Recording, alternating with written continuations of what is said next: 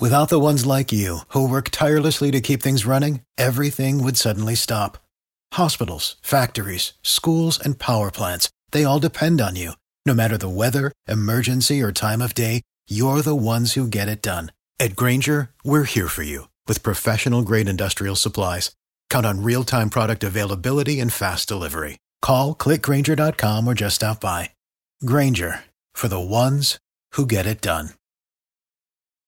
It's 8:40. We take you in depth on all things D.C. every weekday at this time, and vast differences may ultimately derail infrastructure talks before they move much further. A White House senior advisor says the president wants to see a compromise agreement reached. WOKV's Blair Miller in Washington, as Republicans say the differences are on just about everything.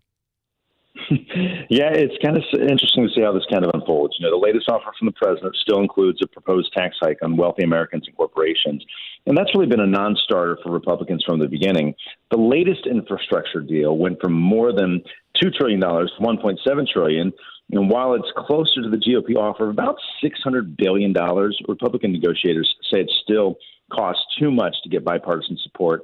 West Virginia Senator Shelley Moore Capito says the two sides are further apart today than they were last week when they met in person at the White House with the president. And something else to watch here this week, Rich.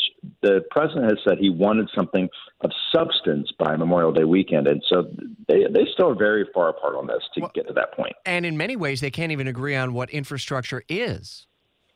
Exactly. You know, for the Republicans, it's been let's stick to infrastructure, meaning bridges and roads. And for the Democrats and Biden administration, it's included a whole bunch of other things, including broadband and even schools and some medical issues that they need to tackle. And so that's part of the divide here between Republicans and Democrats. So we'll have to see if either side kind of caves on that this week. Is the president and our GOP, Democratic senators keeping their powder dry on the budget reconciliation possibility of pulling that lever?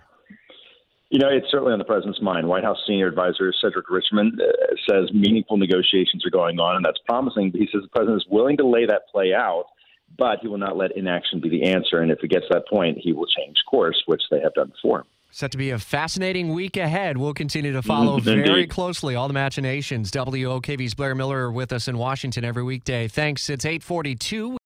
Without the ones like you, who work tirelessly to keep things running, everything would suddenly stop. Hospitals, factories, schools, and power plants, they all depend on you. No matter the weather, emergency, or time of day, you're the ones who get it done. At Grainger, we're here for you with professional-grade industrial supplies. Count on real-time product availability and fast delivery. Call, click Grainger.com, or just stop by. Grainger, for the ones who get it done.